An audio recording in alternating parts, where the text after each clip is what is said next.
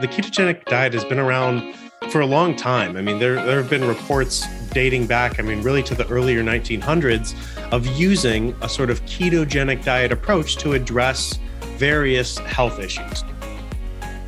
Welcome to the Good Clean Nutrition Podcast, where we speak with credentialed experts about the hottest trending topics in health and nutrition. I'm your host, Mary Purdy, integrative dietitian and nutrition educator, and we're happy to have you join us today. So the idea of burning fat by eating more is kind of enticing for a lot of people, and possibly why the keto diet has continued to rise in popularity, especially over the last few years. So while keto has been a trending topic in books and on social media, there are a lot of myths floating around and truths that need to be heard by those who are either considering a keto diet, already following one, or are simply intrigued by the concept. To speak more about the science behind the keto diet, we are joined today by Dr. Jacob May. Dr. May is a registered dietitian who earned his PhD in kinesiology, nutrition, and rehabilitation sciences. He is currently a postdoctoral research fellow at Pennington Biomedical Research Center, where his clinical research interests include skeletal muscle metabolism, ketogenesis, and clinical malnutrition. In addition to his full-time commitment to research, Dr. May volunteers for the Academy of Nutrition and Dietetics and runs a podcast series for the Healthy Aging Dietetic Practice Group. Welcome, Dr. May. Thank you so much for joining us today. Thank you for having me. Hello, and hello, everyone listening. Well, to start, it would be great to learn about the Pennington Biomedical Research Center, which I hear is like the Disney park for nutrition researchers. Any exciting or interesting research projects that you're working on right now?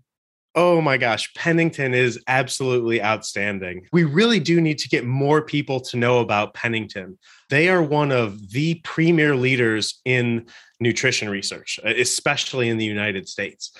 So we're located in Baton Rouge, Louisiana, but we have just such amazing facilities to do nutrition research everywhere from like the cell culture end, so growing tissue cells in petri dishes and maybe seeing how nutritional factors impact them, to doing human clinical research. We have some of the best facilities in the world where we have what's called metabolic chambers. And so these are actually full rooms that people can live in, and you measure everything going in and out of that chamber, including their breath. So you can get intricate measures of metabolism. You know exactly how many calories are going in, exactly how many calories are going out. It's really amazing.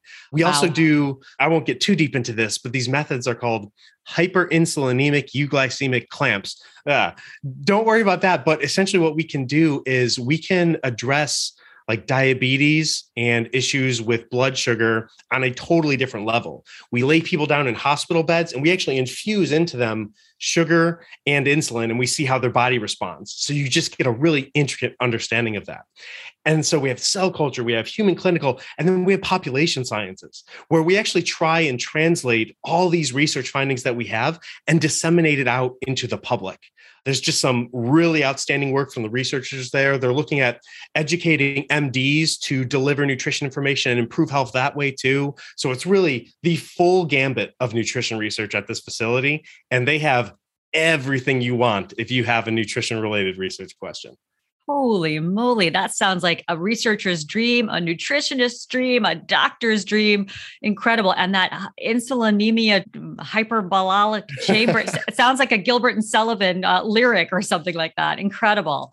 Great to know about. And you're a fellow podcast host for the Healthy Aging Dietetic Practice Group. And I also noticed that a lot of your research is in the area of longevity, which I appreciate because I would like to live to be at least 100. So what sparked your interest in the areas of healthy aging and longevity?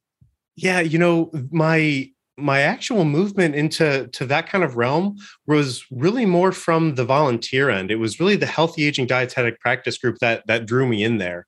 My research interests are really targeted at skeletal muscle metabolism, ketogenesis, and otherwise. But there's something special about that particular practice group and just how all the volunteers just really want to improve the dietetic profession. So I started working with them and just started volunteering and moving forward with them. And so that's how I kind of got interested in aging. I got interested in aging and then started volunteering with that group. That group kind of drew me in and got me interested in aging, which was really cool. And so, I don't do a lot of the personal hands-on research with longevity, but I'm sure you've seen maybe the publication on, calorie restriction and increasing lifespan. And so it's just a really interesting area. And, certainly this has been an area of interest for researchers dating back, all the way back to the fountain of youth, right? Like that was always kind of the goal. How do we live forever? So that's just kind of the overarching interest is, what's going on there. From a more practical perspective, I think with all the advances we have from, medical approaches, nutrition and otherwise, people are living longer. So understanding better ways to improve the quality of life of older individuals is just of growing importance. And so that's something I'm particularly passionate about.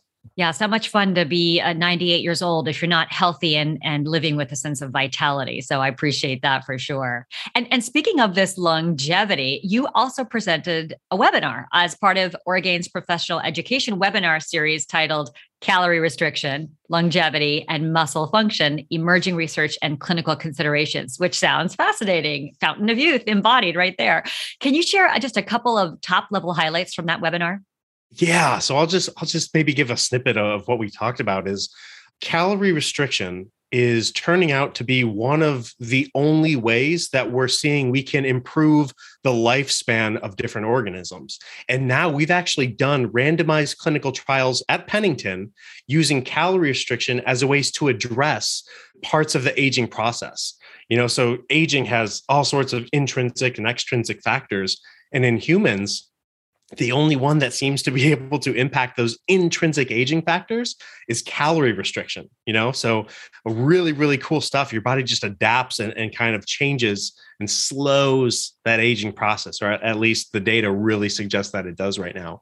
On the counterpoint of that, and this is more towards my interest in muscle, is when you restrict calories, you're inherently going to lose body mass. A lot of that will be fat, but some of that will be muscle. And in older adults, mobility, right? You need your muscles to move around is one of the most important factors to quality of life. So where is that balance between improving the lifespan and slowing aging versus also making sure you have enough strength and mobility?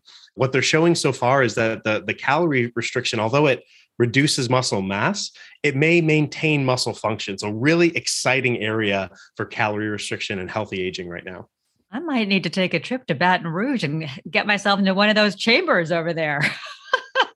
And you can find his full webinar, listeners, available for one CPEU on healthcare.orgain.com or in the show notes for this episode.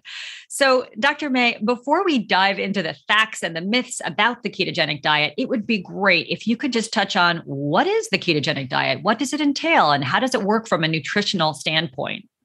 Absolutely. So the ketogenic diet has been around for a long time. I mean, there have been reports dating back, really to the earlier 1900s of using a sort of ketogenic diet approach to address various health issues. And a ketogenic diet is, in its most basic sense, reduction or really minimization of dietary carbohydrates and replacing those calories with dietary fats. And then what this does is this excess of fats and small amount of carbohydrates causes the body to look for different fuel sources. And one of the ways it does that is by elevating ketones. You don't really eat ketones, right? Your body has to make them. So it's really, at its most basic sense, a shift in exogenous input, right? So a shift in your diet coming into your body, low carbs, high fat, and then also a shift in the fuels that your body is using, changing from carbohydrates and fats to ketones and fats internally. And so that's kind of just the basic concept behind it. And what we're finding is that this change has a physiologic impact on the body that may impact other important measures that we're interested in today: weight, metabolic disease, other items. And it's interesting because people have followed this for a variety of different reasons, but it originally, when it was created, was focused on a much, much different component of health. Can you talk a little bit about the roots of the ketogenic diet and then why you think it actually went mainstream?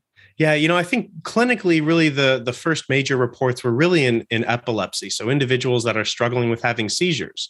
And before we had medications for it, the ketogenic diet was used as a potential approach to really reduce the quantity of seizures or the frequency of seizures that people were having. Move forward to today, and you have really just outstanding improvements in pharmacology and the approaches we have to epilepsy now. So it's not really sort of a frontline therapy anymore, but it still is something that is used for people that are not responsive to the medications we have. So there is that, core clinical utilization in that sort of niche disease case scenario. So say more about that, because I know a lot of people follow the keto diet for weight loss, but there are many other specific disease states or medical issues that may be benefited from following a keto diet. Yeah, so it's really interesting. You're right. I think the main draw that people see from it is when it's pushed as a weight loss approach.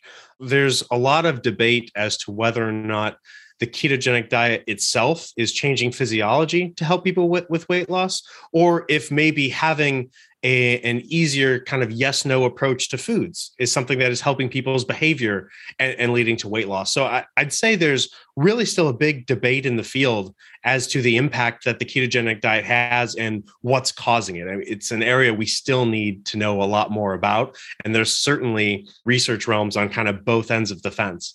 In terms of other areas of health, I think the biggest one is really metabolic disease and people that have issues with controlling their blood sugar, and diabetes would be in that realm.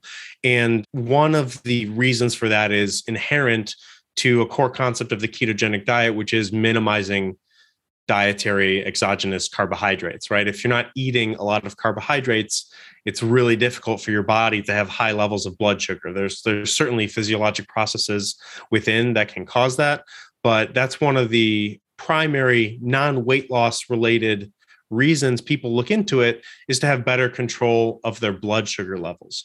Now, for any individual, I want to make sure I'm clear. I'm not just saying, anyone with blood sugar issues would benefit from the ketogenic diet, because there are other downsides that perhaps we'll get into, like you do have higher amounts of dietary fat and otherwise that may have a negative impact on items like cardiovascular health. So certainly it's a balance between all these different items. But I'd say just from what many people see out there is the advertisements for weight loss, the advertisements for blood sugar control, or I think it's kind of pitched now as type 2 diabetes prevention, or you might see some targeted advertisements like a diabetes cure, which I know you guys can't see me, but I put that up in quotes because I want to be very clear. I don't want to necessarily pitch it as such. Absolutely. I appreciate that too. And essentially what you're saying is that there's a potential for the keto diet to be sort of like a metabolic reset to help with how our metabolic function operates and to improve upon that, especially for those who have blood sugar issues, but maybe other cardiovascular issues as well.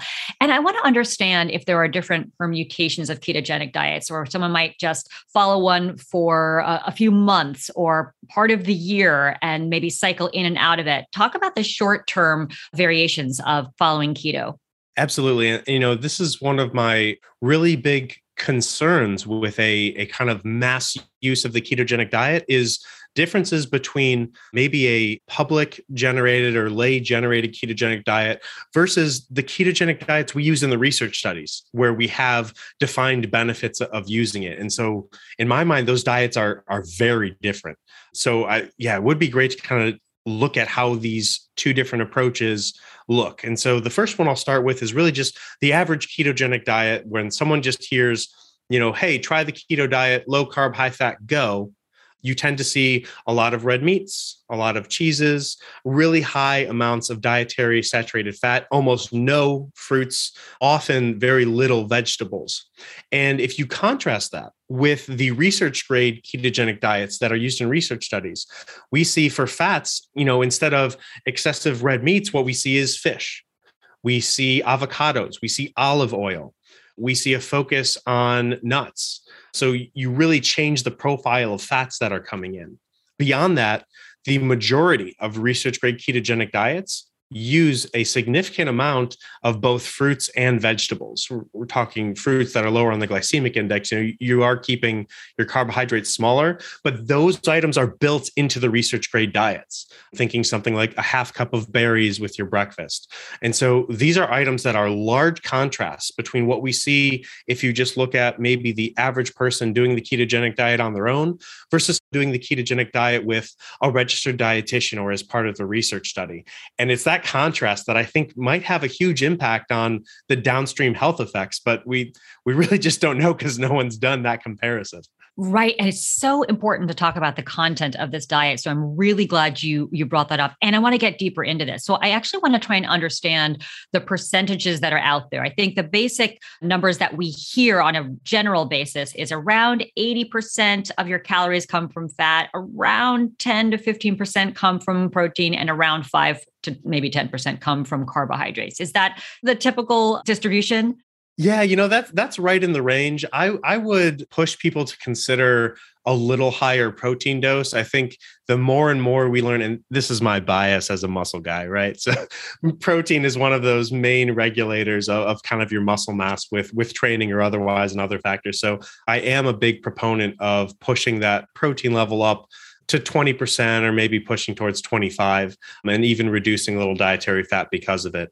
The main thrust of the ketogenesis or the increase in ketones that comes from the ketogenic diet is really from that reduction in carbohydrates. And so I'm a big fan of pushing, towards that realm, but I think your general range percentages are right on.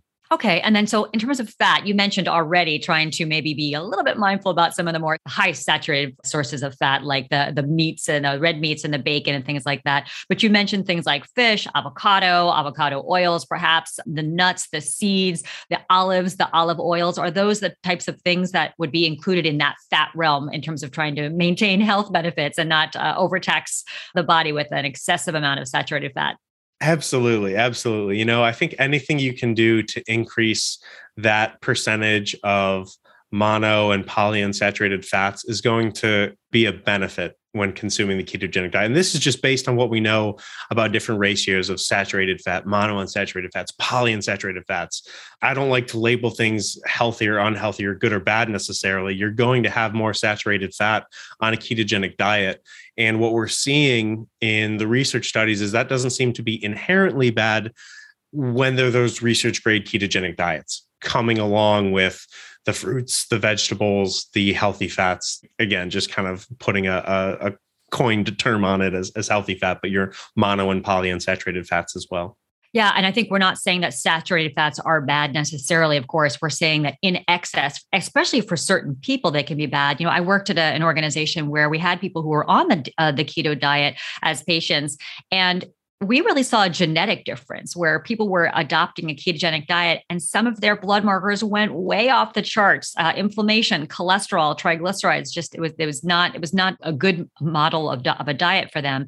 And then others who were adopting the same diet, who knows what the content of that diet was, but they actually saw their markers go down. So it was really interesting to see the variation, which must be related, of course, to content of diet, but also to the genetics. Absolutely. And, this is what we're trying to move towards as a nutrition field in general, is this like precision nutrition approach. Or if you're not familiar with the buzzword precision nutrition, again, just speaking to the general audience, that's like personalized nutrition therapy to get the goals that you're looking for. And you and someone else may have the same exact goal, and you could use different diets to get there or different versions of a diet to get there. And that's what's so cool about the future of nutrition research right now. For sure. And I have a question about ketones and fat. So how do ketones get formed from fat? Take us through that. Yeah, essentially in the most basic sense, your body is going to use carbohydrates and fats for energy, right? And so you limit carbohydrates and then you have higher amounts of fats. And what the liver can do when there's these extra fats around that you really aren't using at that given time is it converts it into ketones. And what's special about the liver is the liver is going to make those ketones, but it's not going to use it right there. Instead, what it's going to do is it's going to push it out into circulation. And so then those ketones can take that energy originally coming from the fats, transfers it into ketones, and then circulates that around the body so that your different tissues can then use ketones as energy. That's kind of a special thing that happens in the liver. If you're reading some of the science articles, we might call this hepatic ketogenesis. If you're just reading more of a lay-based article, it might just be termed ketogenesis, or you'll hear the term ketosis. It all kind of means the same things, where your body is kind of taking this energy primarily from lipids in the liver and then converting it to ketones and sending that out to the rest of the body. And how do we know we're in ketosis? I know people do some urine testing or testing your ketone bodies. What's the typical layperson able to do? And this is such a great question, because you'll see ketosis defined differently depending on where you're looking at. If you just do a scan of the literature, you'll have papers that define it as zero point 0.5 millimolar of ketones in the blood. Others will define it as 1.0, others 1.5. And so, where is the actual cutoff? What really is ketosis? I think when I think about it, I think about, do I have more ketones than the average person on more of a high carbohydrate diet? And what does that look like? In the fasted state, I'd say the average person is probably somewhere around 0.2, 0.25 millimolars of ketones. So if you prolong your fasting, that tends to just kind of raise up until it gets higher and higher. But then you eat a meal and it reduces. So it's kind of the opposite, right? If you don't eat, ketones go up. And if you eat, ketones go down. So the average person walking around has really minimal levels of ketones. What I would consider ketosis is consuming a diet where your levels are, instead of going below that like kind of average realm of the 0.25 millimolar, you're above that. And maybe 0.5 millimolar is a good cutoff, maybe 1.5 is, but I think all of those are having larger rates of ketosis than kind of the average person. Now, I, as much as anyone, love a good conversation about millimoles, but Dr. May, would you help us translate into real world talk how to test ketosis? Sure. So there's a couple ways to do it. If you use the blood tests, which are now much more widely available than they were previously, you can purchase them from your CVS if it's available, just like you could purchase a blood glucose monitor. You can get a blood ketone monitor and they'll pop it out right in millimolars for you.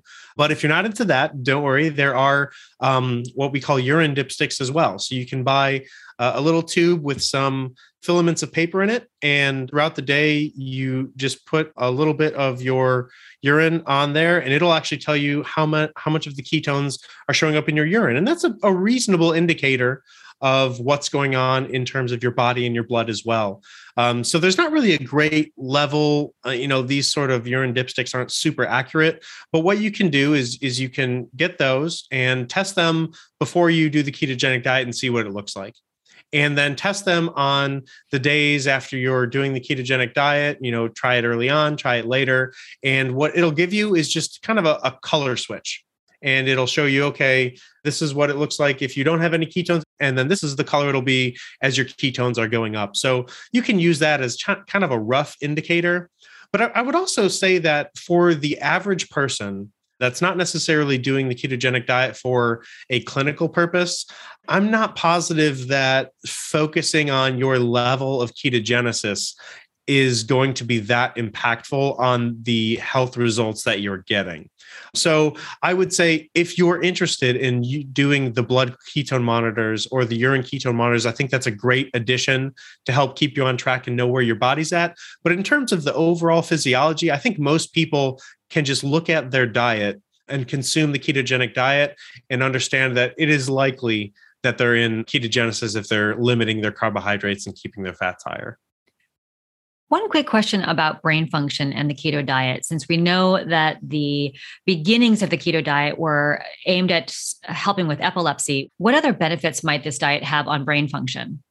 Oh my gosh, it is such an emerging area of research. That's so exciting. From my end, I played collegiate football. And so there's studies looking at the impact of CTE, or boy, I'm going to mess the word up, chronic traumatic encephalopathy.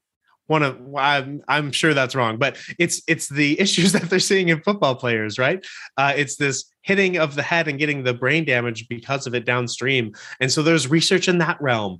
There's research in the realm of Alzheimer's and dementia, or, we call that type 3 diabetes. So you could kind of see that transition there. So boy, I don't know if there's anything concrete just yet, but it is an exciting area of research for sure. Emerging evidence is always fascinating to talk about.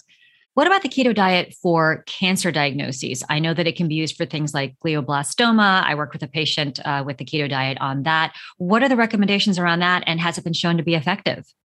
Man, another great and area where I would call it that emerging research or emerging evidence, because the potential for the ketogenic diet to improve outcomes with cancer therapy or downstream with remission is really interesting. Most of our work right now is really focused on cell culture or animal models. So I do want to be cautious about trying to translate that right to the human realm. But I think that there's a lot of potential out there, and it's certainly something to consider.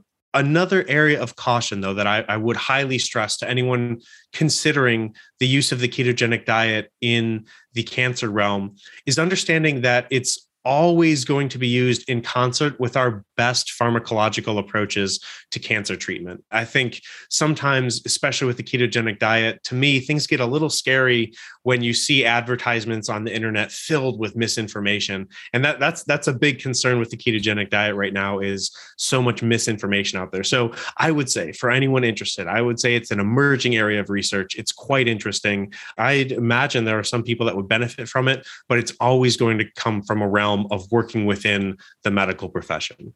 Okay, so we've covered fat. I want to get to carbohydrates, because as dietitians, we are always looking to get more fiber into our patient's diet. We know the benefits, nutritional benefits, health benefits of fiber in the diet. And so how does someone on a 5% of their calories diet, or 5% of their, or 10% of their calories diet coming from carbs, how do they get enough fiber to feed their gut microbiome, to help with cholesterol levels? What do you suggest around that? Yeah. And, that's a great question too. I think, one of the types of fibers that I think is really important are the soluble fibers that you would get in something like oatmeal, which is certainly more of a higher carbohydrate item. So it does get a little more difficult. I mean, certainly your fruits and your vegetables are great. I think it is something that each individual person kind of needs to balance on their own in terms of the importance that fiber has in their diet, and whether or not they're willing to potentially reduce ketosis a little bit to be able to consume these other forms of carbohydrates that we know have beneficial effects. So I think it really depends on the person. To give sort of an example, someone using the ketogenic diet for epilepsy is really dependent on having high levels of ketones in their body to be able to counteract the epileptic effect, right? So they might not be willing to sacrifice high levels of ketogenesis for consuming different forms of dietary fiber or increased carbohydrates for all the benefits you just mentioned. Whereas someone consuming the ketogenic diet for weight loss purposes might not be as dependent on the ketogenic diet in terms of higher levels. We don't have great evidence that would suggest like high levels of ketones just lead to weight loss in themselves. So if you reduce that rate of ketogenesis, can you then implement and liberalize the carbohydrate sources in your diet? And so I think that's really important to take from an individual level and say, what am I using the ketogenic diet for? And what parts of it are most important for me and my results? Excellent. So once again, personalized nutrition or precision nutrition is key here. So that's a bit about the carbohydrates. And I also want to mention, you talked about vegetables and how important, obviously, we know they are for their phytochemical content, for all the different vitamins and minerals and antioxidant potential they offer. How do you suggest people get sufficient vegetables in their diet so they have access to all of those incredibly protective nutrients? Another great question. I'm so happy you mentioned phytochemicals. So I maybe didn't share this with you all, but I think it's cool. So at Pennington, I was part of what's called a T32 training program. It's a federally funded grant to train individuals that are younger in their research career like myself. And what program that was Botanical Approaches to Combat Metabolic Syndrome. So it's a little funny. I am in here talking about the ketogenic diet, but my research for that training was actually looking at phytochemical components of whole grains that have potential benefits on whole body or skeletal muscle health. So it's this really interesting dynamic. And I find it very fun to be able to be on maybe what you would call both sides of the coin, looking at benefits of these carbohydrate-based foods, but also looking at benefits of the ketogenic diet and maybe finding ways to merge them. So just a quick sidebar on that, because I find it interesting. In terms of vegetables, I think, honestly, the core MyPlate recommendations that we have for meal by meal intake, I think can be applied to the ketogenic diet. I think you can do that sort of transition, right? You'll be substituting certain items, right? So for example, and if people aren't familiar with MyPlate, you essentially just sit back and you envision anytime I eat a meal, what should my plate of food look like? And you just envision your food being a circular plate. And the classic my plate is, okay, you have half of your plate be made of fruits and vegetables, a quarter of your plate grains, and a quarter of your plate protein. And if you are interested in the ketogenic diet, I think you can really do a very similar approach, just substituting those grains for maybe more of your healthy fat items, a serving of seeds or nuts or otherwise. But I think just looking at every meal and saying, where are my vegetables coming from? If it's like maybe one meal a day, where are my fruits coming from? But finding a way to, with every meal, incorporate those sort of items into each meal, that's the easiest way to kind of keep it going and keep that intake high. Keep that color on the plate. Let's talk about protein, because we've covered our carbs, our fats, and protein is key here. You started talking a little bit about, obviously, there's a crossover between fat and protein with meats and fish and things like that. But how do we have people meet their protein needs without necessarily going over some of those saturated fat recommendations? And maybe focusing on more plant-based options. What's out there? Yeah, and this is something where there's becoming so many more great options to be able to get protein into your diet. I think it's easier than ever for someone, no matter what diet they're on, to consume adequate protein. And I hope I'm not stepping out of line. We have dietary recommendations. We have the RDA of protein intake, which is set at about 0.8 grams per kilogram. I forget what that is in pounds per person for you guys. It's probably about half a gram of protein per pound of body weight, somewhere in that range, right? So it's relatively on the low end, but this is our large core guideline that we have. I think there's enough evidence out there now to suggest, especially for like the aging realm, where I'm quite interested in, consuming higher amounts of protein can be beneficial.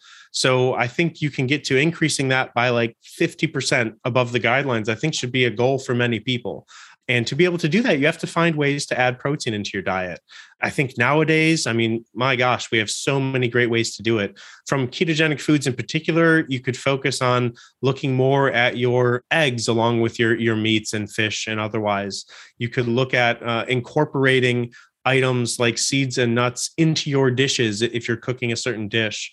And so there's ways to add protein and maintain that ketogenic diet approach. And then honestly, supplements are a really great way these days just to be able to increase sort of your, dietary intake of proteins without creating maybe too much of a stress. If you have a hard time, cooking 3 meals, if you can only cook 1 or 2, it's an easy way to get a high quality protein source. And so I'm a big fan of dietary supplements as well. And I also know that tofu, which is a plant-based protein, has very little carbohydrates as well. So for those who are looking for more plant-based options, that's another opportunity to get that in there and get some of those more of those phytochemicals in there too.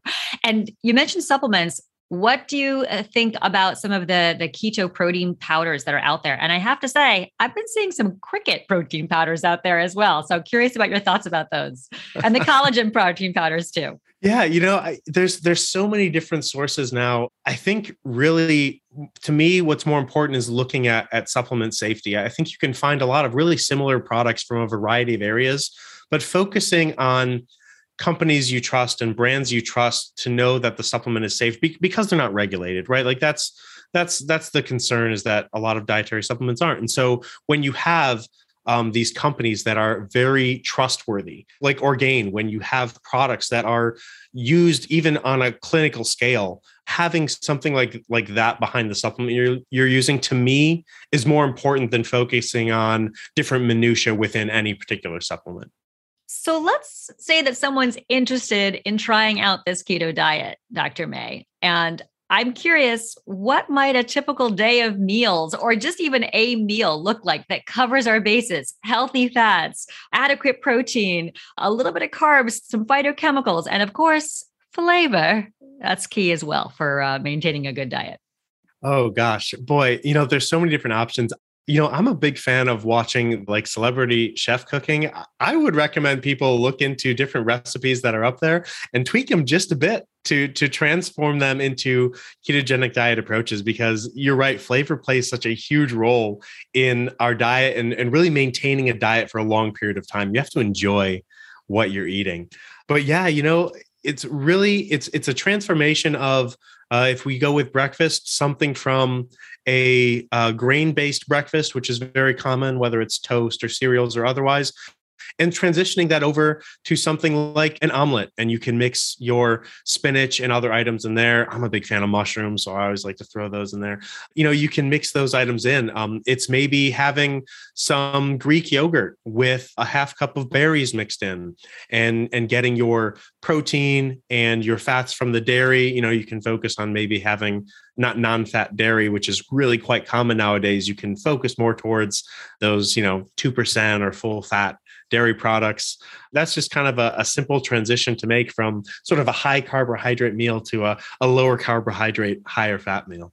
Thank you. And anytime mushrooms are involved, I'm coming over for breakfast for sure. And what about side effects? Anything that people should be mindful of? I know that interesting smelling breath is one of the things that might happen for certain individuals.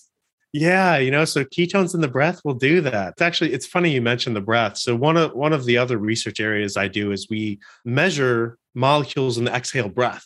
We actually just put a publication out where we looked at the molecules in the breath, and we saw that there was a difference in individuals that had malnutrition versus not malnutrition. And, that just plays back to, I think there's new areas of nutrition research, and the breath is really interesting to me. But ketones will do that. So one of the ketones is acetone, and it's a really volatile compound.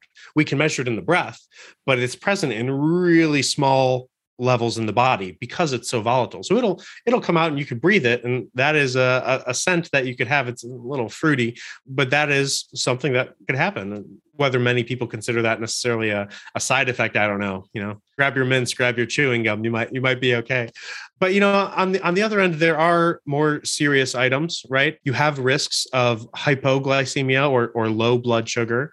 And this is a particular concern for individuals that have issues with their blood sugar and are on medications for that. And so certainly I would highly recommend anyone discuss with their physician, or I'm a big fan of dietitians, right? Being one, I know Mary, you are as well, consulting with the dietitian to be able to implement a sort of good ketogenic diet approach in the safest manner possible. For the average person, is it a concern? Not likely. Some people report what they call the keto flu, or just feelings of a little bit of illness when your body is transitioning from utilizing carbohydrates to utilizing ketones. And I believe some of that is whittled down to maybe salt imbalances, but that's a little beyond my purview. But those are kind of the main, what I would call, side effects that are out there. Most mild, some moderate with the keto flu, and then the concerning ones are really for individuals that have more medical specific needs. So it's good to know that the keto diet is not appropriate for every single person out there, no matter what your metabolic issues are, and that it's really key to work with a practitioner to help you make sure that it's appropriate for your condition. And I did have a patient who was on the keto diet, and what they found was they had this real surge of energy, like just huge amount of energy, and what they felt like was clear-headedness. And as we broke it down, we actually found out that they were struggling with hypoglycemia, and they were actually dipping way down. They perceive it as being this like, woo, I feel so clear-headed, but they were actually really running on adrenaline. So it's really key to mention those side effects, or mention those potential presentations of signs and symptoms that may be indicating that the keto diet is not working for you, or that maybe you're not doing it in the way that's best for your body. Absolutely. Absolutely. And what do you think is the biggest struggle for those who are starting to follow a keto diet? I think it's the same as with any other diet. It's the ability to create certain structure and restrictions to modify your diet a certain way. With the ketogenic diet, it's a little easier to understand than maybe other diets out there, right? Because the ketogenic diet is, okay, I cut my carbohydrates. That's the restriction. But sometimes that becomes difficult for people, whether it's taste preferences, whether it's gatherings with family or friends, or just the general food environment we're in, makes it pretty difficult to maintain that.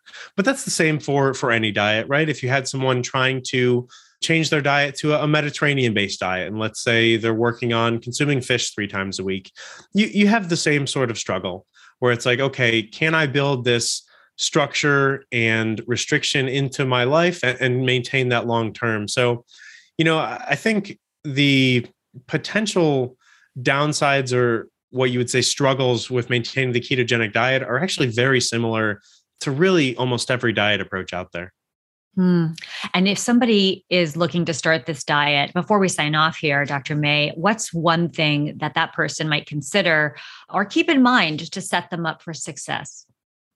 Let's see. Number one, I would say I use this phrase occasionally, modify your mindset. And it's this difference in thinking of these sort of diets as a short-term approach to just weight loss and thinking about that on a different scale, right? So if someone's jumping on this, and let's just use weight loss as an example, if someone's jumping on this for weight loss, I think it's really easy to look in terms of checking out the scale every day and am I improving or are you not, versus thinking, what's my goal in a year? How do I want to adjust my weight through diet in a year? What about 3 years and what about 5 years? And when you place your mindset on that longer scale, it makes it easier for you to implement these smaller day-to-day goals and changes with the understanding that you don't necessarily have to see a reduction in body weight every day. And so planning long-term, I think, is a big item that will help people. And then the other one, I use the phrase enlist an expert. I would always work with someone. And, certainly I'm a dietitian. If people think this may be a little biased coming from me, but dietitians are critical in terms of long-term adherence to diet regimens, no matter what they are, ketogenic diet or otherwise. And so I think having an expert on your team to help you with both the day-to-day and the long-term goals is just one of the best ways that you can really optimize your chances of success using a ketogenic diet for whatever your goal is. Having an expert that just knows food in and out, knows the physiology in and out, is just an outstanding approach. So realistic goals, modify your mindset, and enlist an expert. I think we could probably all use that advice in some area of our lives in general. Thank you so much, Dr. May. It's been such a pleasure speaking with you, and your enthusiasm is contagious, and so appreciate your knowledge and expertise today. Oh my gosh, Mary, thank you so much for having me on. This was an absolute blast to chat about. I love talking about nutrition. Like, some people are like, oh man, it's your job. Should I ask Jake about this? Ask me about it. I love it. This is my favorite thing to do. Well, we are soul siblings on that front, so I'm sure our paths will cross again. We look forward to having you join us for future episodes of the Good Clean Nutrition Podcast, sponsored by Orgain, where we'll interview more subject matter experts on a variety of health and nutrition-focused topics. To stay up to date on the latest episodes of this podcast, be sure to subscribe on your favorite podcast platform. Thanks so much for tuning in, and see you next time.